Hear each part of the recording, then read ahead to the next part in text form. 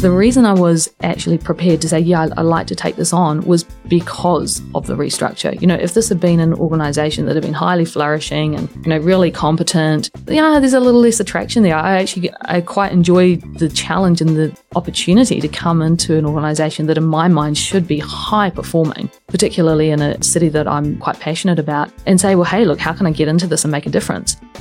Anne Barnett is the Chief Executive of Wellington Univentures, the tech transfer office of Victoria University of Wellington, and she joins us on Talking Tech Transfer today to discuss her plans of turning the organisation into a social enterprise renowned throughout the world for the impact it generates. She ponders the importance of the Brandon Biocatalyst and NZ Innovation Booster funds, and examines how the pandemic has realigned her views on joining international groups. Anne also looks at the challenges around finding senior tech transfer practitioners and tells us what she would love to change about the profession if she had a magic wand.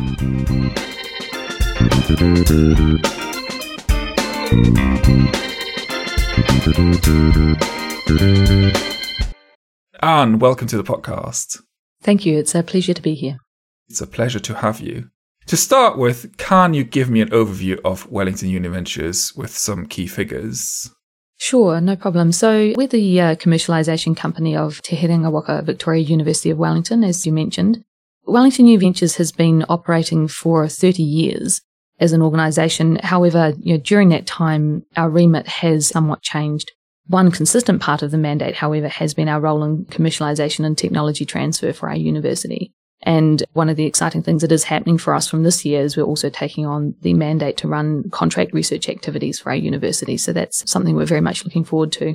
I guess one thing that I do need to state is our current status in the technology transfer setting needs to be understood in the context of a restructure that we went through around 10 years ago. So as listeners would appreciate, as can happen in our space, particularly if resources are constrained, there needs to be a high quality alignment in terms of mandate expectations and execution approach between the parent university and its TTO. So effectively 10 years ago, we were somewhat starting from, almost from scratch, from a very low base of activity. So everything that you sort of see with us today has been built out over that period.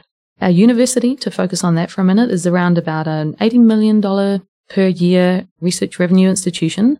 And so off the back of that activity, we receive around 70 invention disclosures per year. We have a pipeline of around about 60 active commercialisation projects at any one time that we are managing. Patent portfolio is a little over 200 active patent families. And at the moment, our portfolio of startups is around about 14 active startups. We have 25 full-time staff. 10 of those are permanent commercialisation staff. And then we also have a number of staff undertaking important activities around that, such as intellectual property management, contracts management.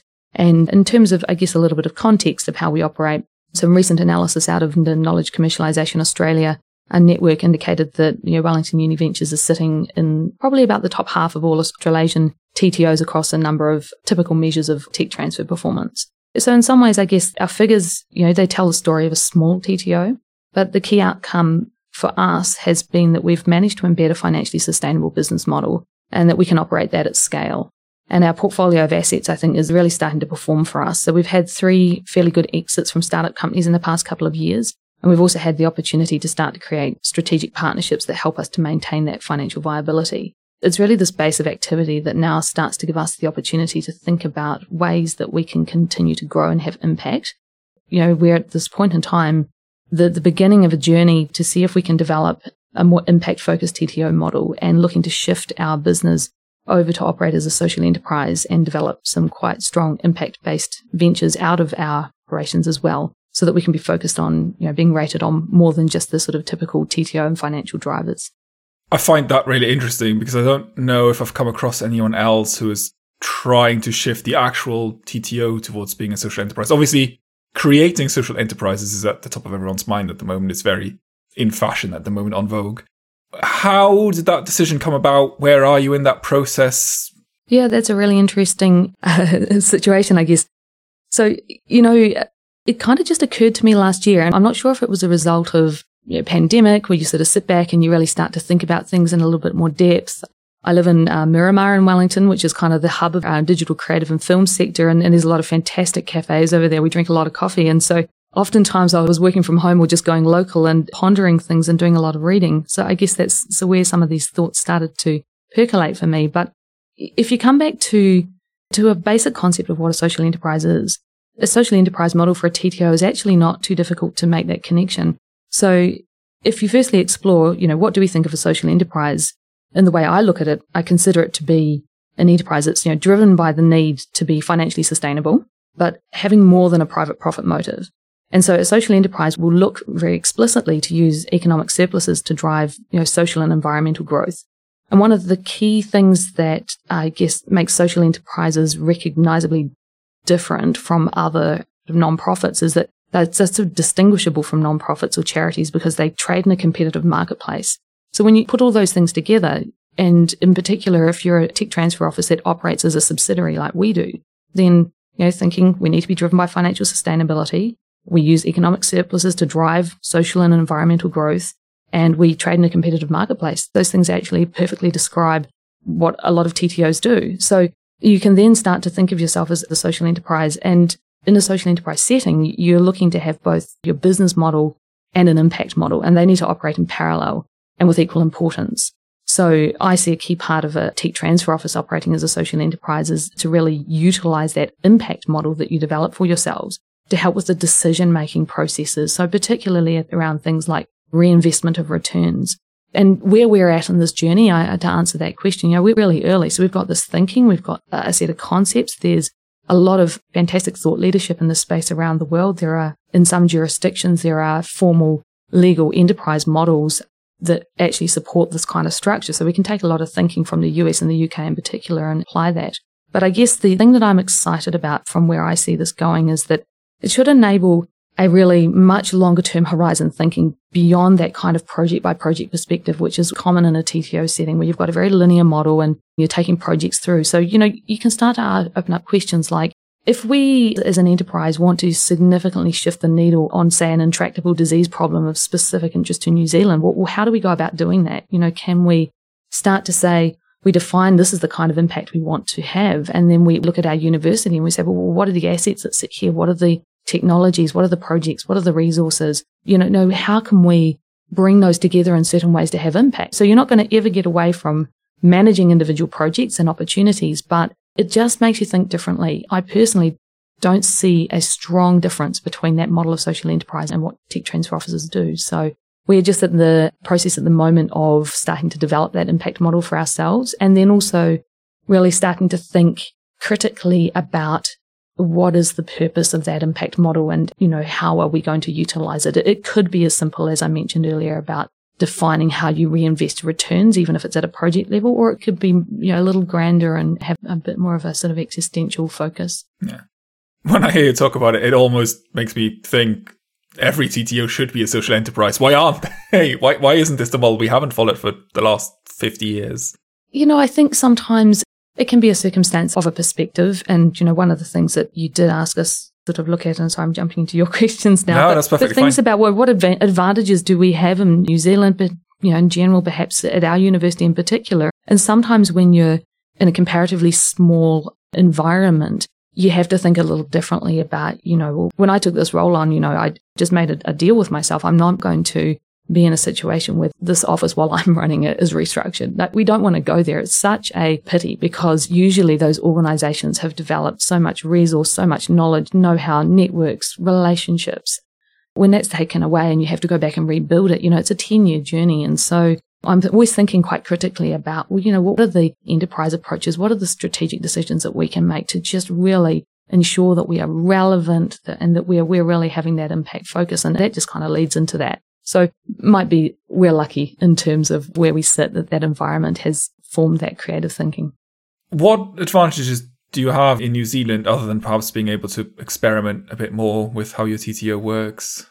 New Zealand is a kind of an interesting situation. I guess in general there's some particular limitations, things that are well understood. So the size of our local market, the depths of our industry, in particular, the alignment of our local industries with research activities and innovations, and how we're commercializing them. Things like access to funding at scale can be challenging in some cases. And one thing I would sort of highlight is that there's a real desire in the New Zealand context to create returns and benefit for New Zealand and in New Zealand, but we are inherently small as a market, inherently a long way away from things. And so there is that absolute need to kind of go global to attain scale. So those things are things that we need to grapple with and really think about.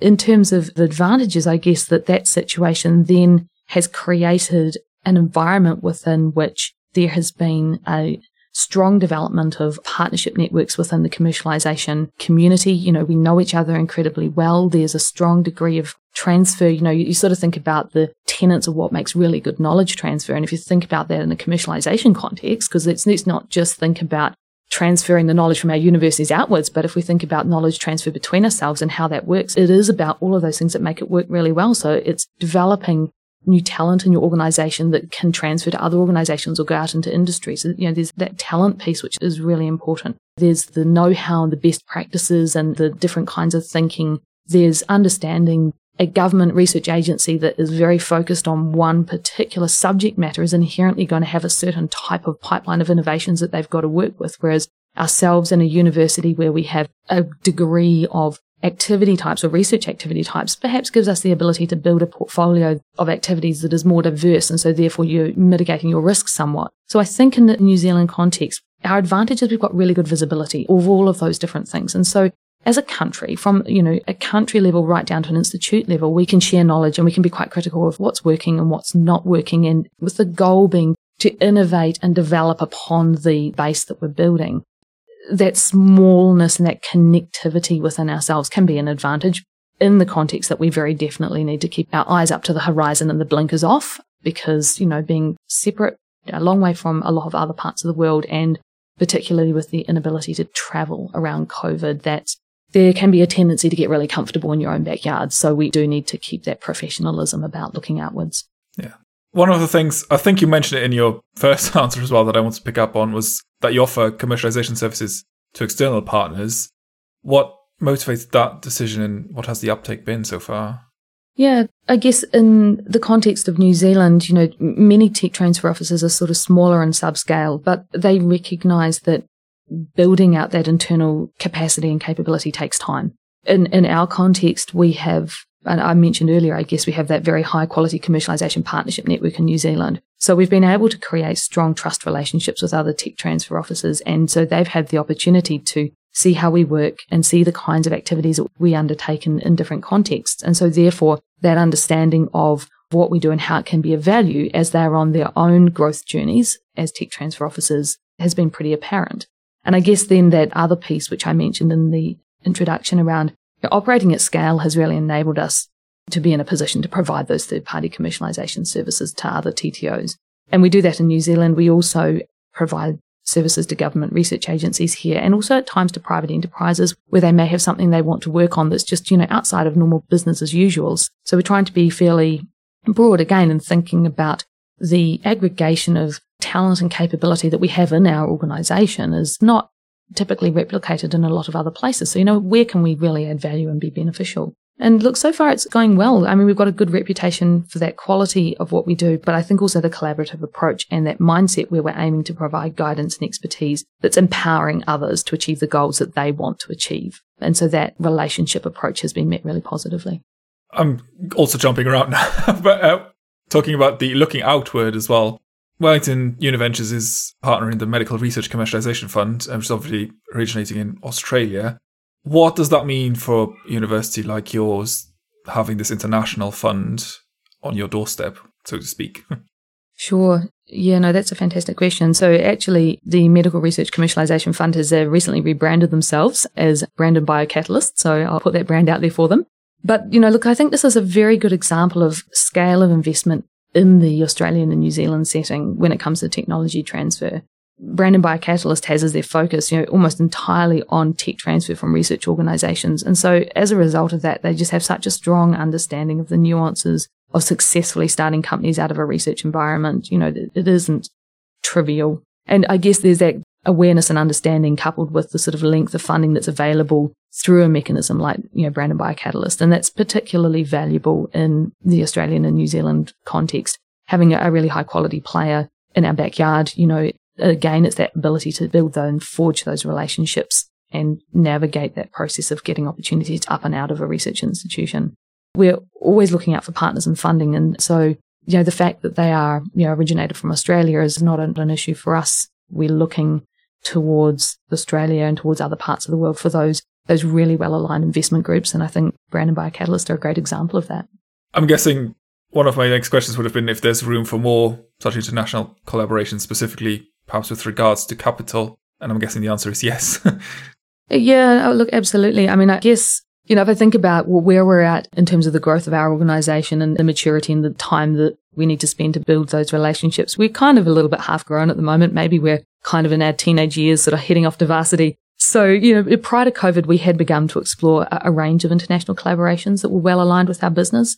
Trying to think a little bit critically about, where are places that are going to have, why are people going to want to partner with us? Because, IP Group, as you gave, I think as an example, will be considered joining them. Look, if that makes sense for us and for an organisation like IP Group, then absolutely. But when you're thinking a little bit more strategically about international collaborations, we have to think, why would any organisation want to come and partner with us down in New Zealand, and what is the value that we're bringing? We had started to identify some partners that we thought and places we thought would be really great to set up some good linkages. And then, of course, COVID put a little bit of the brakes on. In terms of relationships, I would comment that one of the things that was a positive out of COVID, and perhaps surprising at the time, but not in hindsight when you think about it, is our deal making didn't stop. Like, we continued to conduct, and secure licensing opportunities with international partners who we'd never met. We continued to attract international funding into our startups. And I think what happened was that, in New Zealand, we are so used to,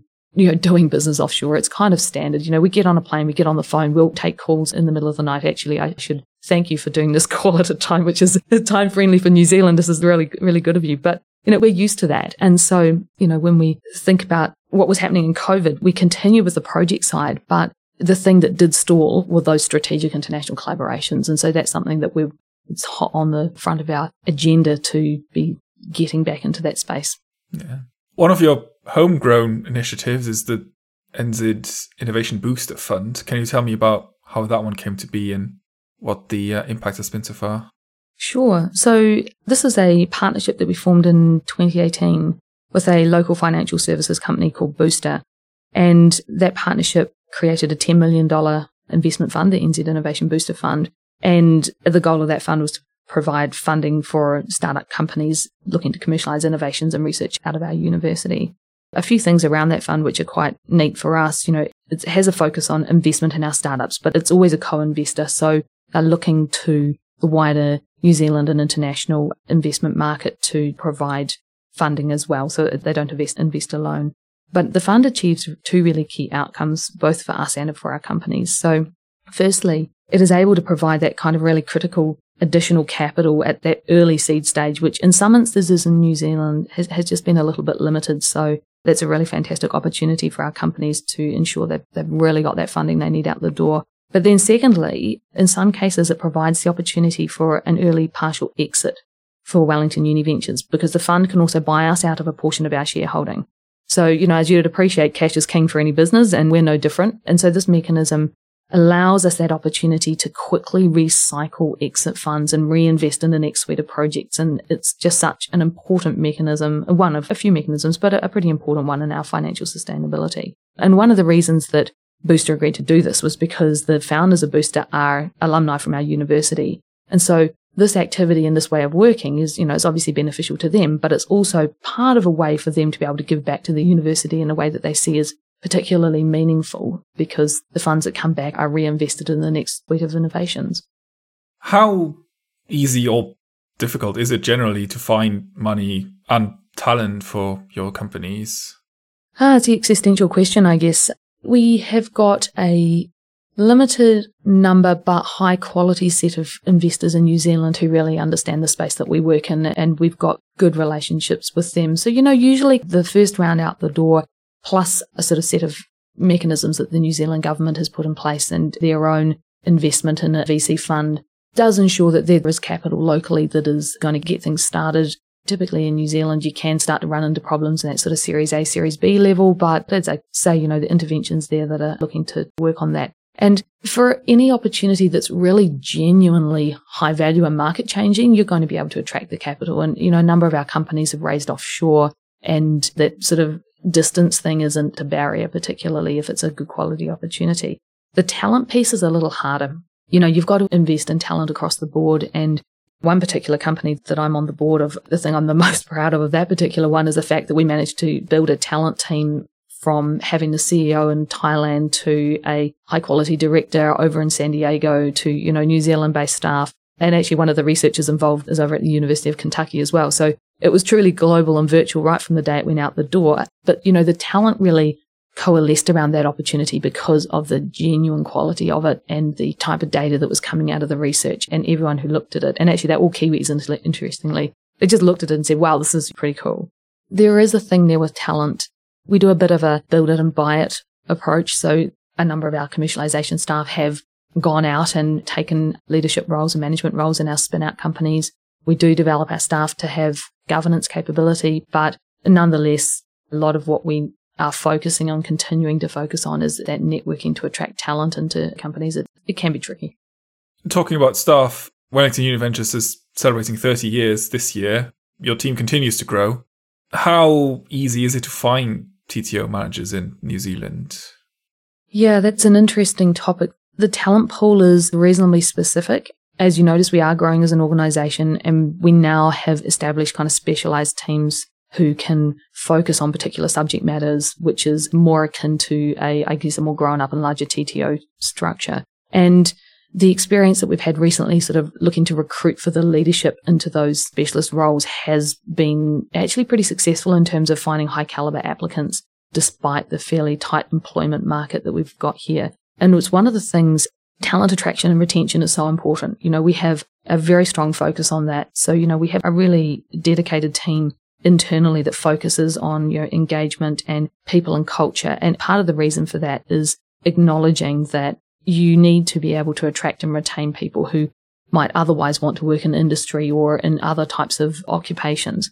We've worked hard to build a strong employment brand. And really, I think there's that little angle there around focusing on impact and social has a tendency to really attract people to you. It's a fantastic way of, especially, we don't have a problem attracting the younger generation, to be honest. We put an ad out for, an analyst or an internship role. We will get flooded, and the applicants are amazing and highly, highly talented and keen to grow and develop. It really is about that kind of senior experienced talent that's tricky to find. We have a general manager who's been with us for 3 years and is about to actually move on to his first CEO role as well, which is really exciting. But when I hired for that role, I'd been without that general manager for 12 months. So for a period of time, I was CEO and general manager of our commercialization company. And at that stage, our business had another division that we were also running. So I had to really be patient to get the person who had that degree of experience in particular that we were looking for around deal making, conversion, and also leadership of teams. It's not always easy. And I think with the borders being closed, it restricted our ability to get people in from offshore. Having said that, one of our most recent hires who's come into a senior commercialization role waited 6 months to get through managed isolation to get back to New Zealand to work for us. So we do have an ability to make it happen if we need to. That would have been one of my questions. Is it generally Kiwi people that you hire, or what's the makeup of your staff? We operate in a pretty multicultural environment. We've got staff from a wide range of backgrounds. Typically, we've hired people who are resident in New Zealand, but people come to New Zealand from all over the world. So there is a natural kind of diversity there that's obviously healthy. Yeah. How does the engagement from your researchers fare when it comes to diversity and inclusion? As I mentioned earlier, we operate in both sort of a bicultural and multicultural environment in New Zealand. And like all of Aotearoa New Zealand agencies, we're closely examining how we manage our obligations under the Treaty of Waitangi, which is an important foundational document for our country. In a technology transfer context, particularly, one of the things we need to focus on is how we work with traditional Māori knowledge, so Maotaranga Māori, and looking to ensure that we support and uphold and respect the principles and enable that knowledge to be a core part of the system. Sometimes that can be seen as at odds with the Western framework for knowledge protection. So it's an area that we are working very actively on ensuring that we have best practice in that space. And that is a core tenet around inclusion if you're wanting to ensure that you are, working really proactively and well within your research community, particularly in our country. More broadly, we have a diverse workforce and innovator group. And it's just that thing about being really, really important to create space for all types of knowledge and access to processes and ensuring that you don't have biases in the way that you work and behave that may be unintentionally excluding people from being involved and active. Also cherishing and valuing diversity of thought as well. So it's not just about the sort of particular characteristics of a person. People can look very similar but actually think in really different ways. And so there's some nice approaches you can use around diversity of thought to ensure that you're really critiquing yourself and making high quality decisions as an organisation. Do you have any specific initiatives to improve diversity and inclusion? Do you have, I know, for example, University of Auckland has specifically a person on staff to deal with Maori and make sure that you know how to approach the native populations? I guess the focus that we take, and probably in our wider university, is broadly looking to increase cultural competency among our people across the board. So it's that confidence to engage. There are specific staff inside the university who have functions and roles like that, and we engage closely with our Māori research community at the university and in the way that we operate and the way that we think about engagement. But for me, it's really about a much broader perspective of cultural confidence and competence rather than sort of looking to necessarily embed that in a particular role. I would prefer to see if we can raise the level across the board. That makes sense. You joined Victoria University in 2013. As you said, you were General Manager of Commercialization. You became CEO in 2018. What prompted you to pursue a career in tech transfer, and what made you join Victoria University in particular? Actually, you're very kind, because when I first started, I was a general manager of myself. I didn't actually have that title. I was just a regular old commercialization manager. That was part of the context that I mentioned earlier, was that we had been very significantly restructured. So when I joined, I was the sole commercialization manager. We had an intellectual property manager, and then the managing director of the organisation also ran a number of projects himself and was fairly active in the commercialization process too. So what prompted me to join was, well, a couple of things. Firstly, I am a Wellingtonian originally, and I had moved back to New Zealand a few years earlier, and then sort of fairly immediately got a job with a startup actually from the University of Otago down in Dunedin, and that led quickly to a role in business development, which led quickly to me being on a plane a lot and away. So when I finished that role, I really wanted to be in my hometown, and I was sort of ready to put my roots back down here. So that's the local genesis. But the reason I was actually prepared to say, yeah, I'd like to take this on was because of the restructure. If this had been an organisation that had been highly flourishing and, really competent, there's a little less attraction there. I quite enjoy the challenge and the opportunity to come into an organisation that in my mind should be high performing, particularly in a city that I'm quite passionate about, and say, well, hey, look, how can I get into this and make a difference? And as I was working in a new field and a new career direction, I guess there's the opportunity to fly under the radar for a bit, get your stripes, make your mistakes, fail in a friendly environment and learn and grow. And so that's been a fantastic challenge. And one of the other perks about, perhaps it's a New Zealand thing a little bit as well, but, being in this kind of environment is, during that time I've had 2 children as well. And so sometimes I forget how long I've actually been in this job. But the whole career development opportunity has been incredibly supportive. And so, I'm a scientist by training, and I love science and I love deep tech.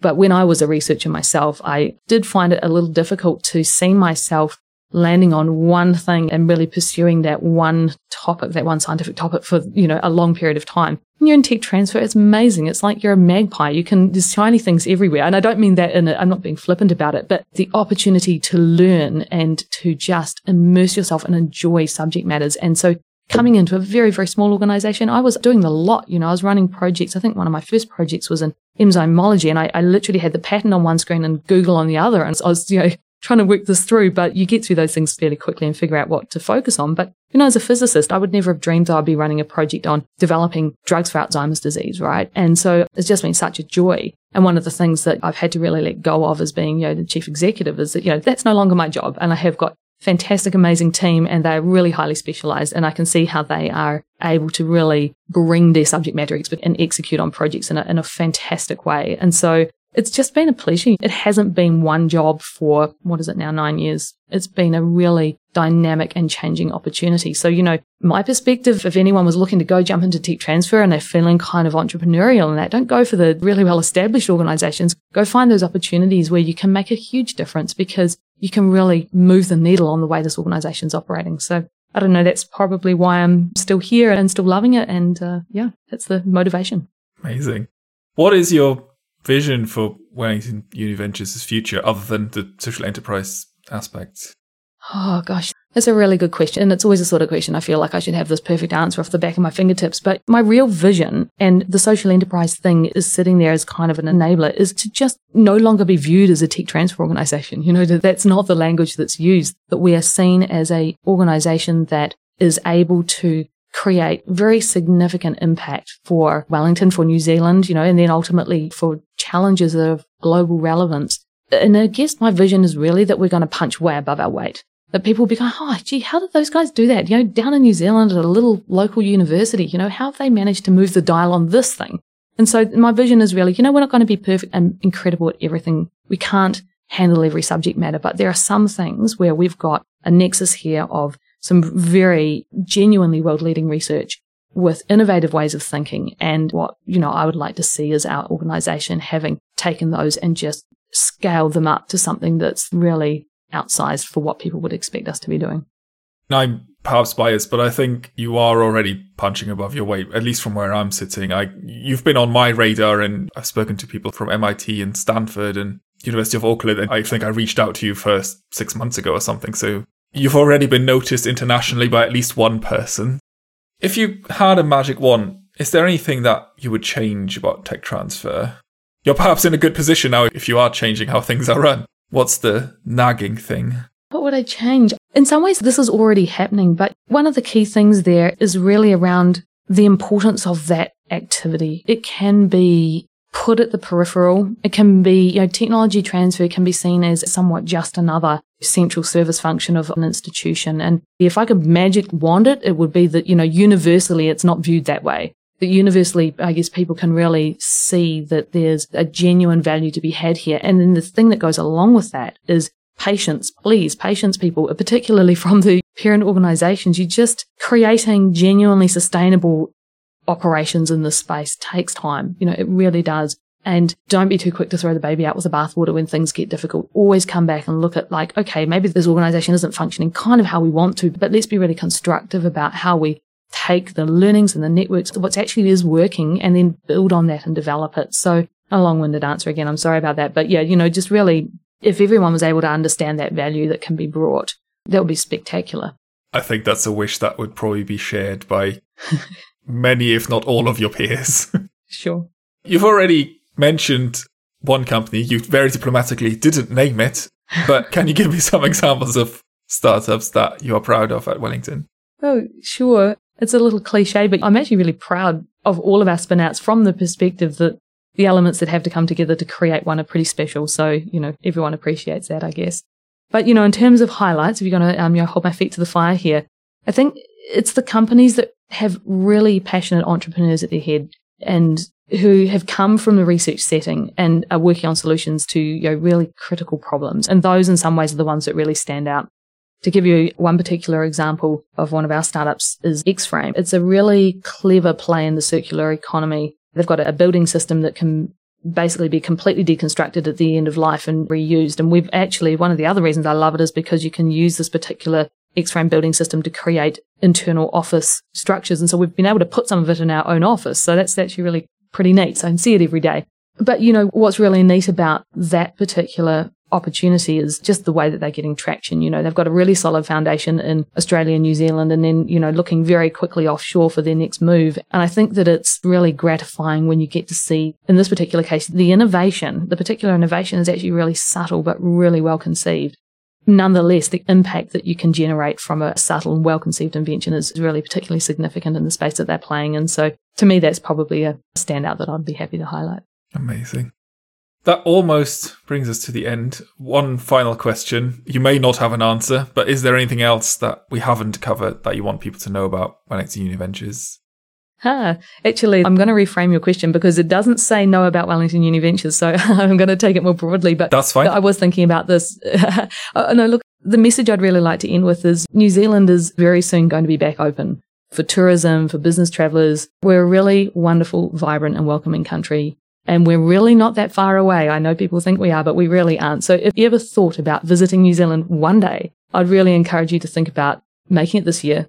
Would love to see you. And I guess if the pandemic has, taught us anything, it's don't make any assumptions about what's coming. Carpe diem, seize the day, and I would very much love to have you visit. Amazing. Anne, thank you so much for joining me today. It's been a real pleasure talking to you and learning more about your work. Thank you. It's been a pleasure talking to you. Talking Tech Transfer is hosted by me, Thierry Heles. It is produced by Global University Venturing, a Mawsonia Limited publication. You can find us at globaluniversityventuring.com, on LinkedIn as Global University Venturing, or on Twitter at GU Venturing. Our sound engineer is Mark Chatterley from In-Ear Production. You can find them on inearproduction.com. If you've enjoyed this episode, make sure to hit that subscribe button so you never miss an interview. We'd also really love it if you could leave us a review on Apple Podcasts, or if you share this podcast with your friends and colleagues. It really helps us grow our audience. You can also reach out to me directly with feedback. Just email theheles@globaluniversityventuring.com. That is THELES@globaluniversityventuring.com. Until next time, have a great week, everyone. Goodbye.